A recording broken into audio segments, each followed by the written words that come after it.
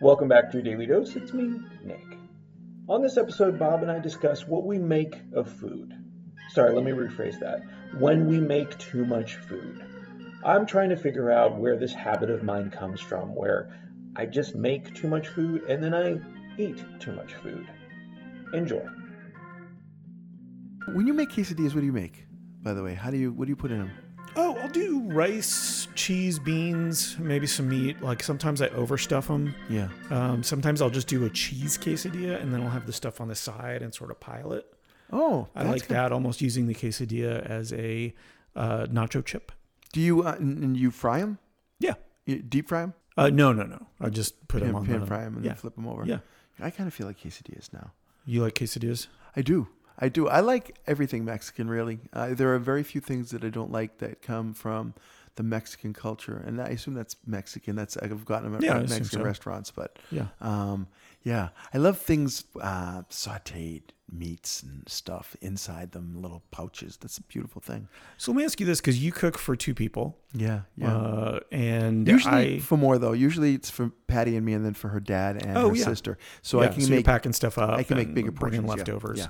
I'm having an issue right now, and I think that it's hard for people to talk about this. At least it's hard for me to talk about this when it comes to like, and I don't want to call it like an eating disorder. Even that to me is like a little too much, but I will make food. Like I'm going to prep it, right? So I'm going to put the can of beans, I'm going to cook that. I'm going to make the rice. There's a certain amount of rice. Yeah. And I will always overeat because I'm going through the effort of preparing all this stuff that it seems like a waste to just make one quesadilla. Yeah, I get that. And I'm noticing it a lot more in my life. I'm noticing it that I do that. I'm noticing myself not feeling well afterwards because I am overeating. And I'm like, I'm trying to, me, like it becomes analysis paralysis where I'm going back and trying to figure out, okay, where does this emanate from? Mm-hmm. Is it just being told that, you can't waste food, you have to finish, you have to clean your plate? Did we ever go through like a time in our lives as kids where there was some food insecurity? Mm-hmm. And so I'm feeling like I have to eat it. Like I remember when my kids were young, like the idea of them not finishing their food even bothered me. Like I would have to finish their food as well as mine. And so, and it doesn't automatically mean that I'm going to waste the food. Like I'm not making one quesadilla after making 2 cups of rice and a can of beans and whatever else and just throwing out the rest. Yeah. I can put it away and eat it later. Yeah. Or, there's nothing wrong. I don't have a problem with leftovers or anything. But that idea that I'm going through the effort of making, like, why make one hamburger when you can make 2? Yeah. But you already got the pan out. You're doing it, right? Yeah.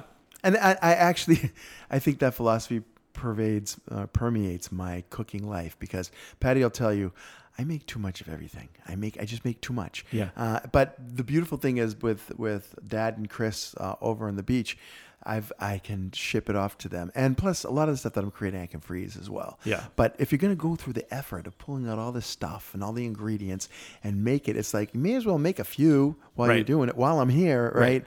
But I think it can be a problem because I think until you mentioned this, I didn't even realize I have a similar something where the first day that I make something, I overconsume it. I'm eating it while I'm making it because I want to taste it as it's coming. It's normally, unless it's like a lasagna or something that tastes better afterwards, like on the second day. Doesn't it? Right. It's, it's going to be when it's best when it's freshest. Yeah.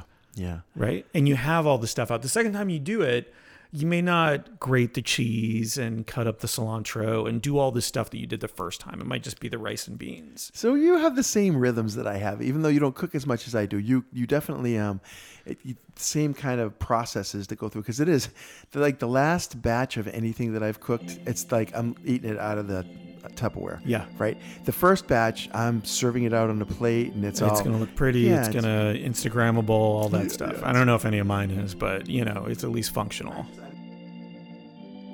Hi, gang. It's your favorite co-host, Bob. I chuckled after listening to this episode because I have a beautiful batch of chicken marsala cooking in my Instant Pot right now, and I'm about to embark on the cycle of overeating that Nick described. And I'm not so secretly psyched for it. I like to think that the problem is not that I'm a glutton, but rather a fantastic cook who creates irresistible food, even to me. It's that kind of thinking that keeps me smiling, my friends. Thanks for stopping by. We'll catch you next time.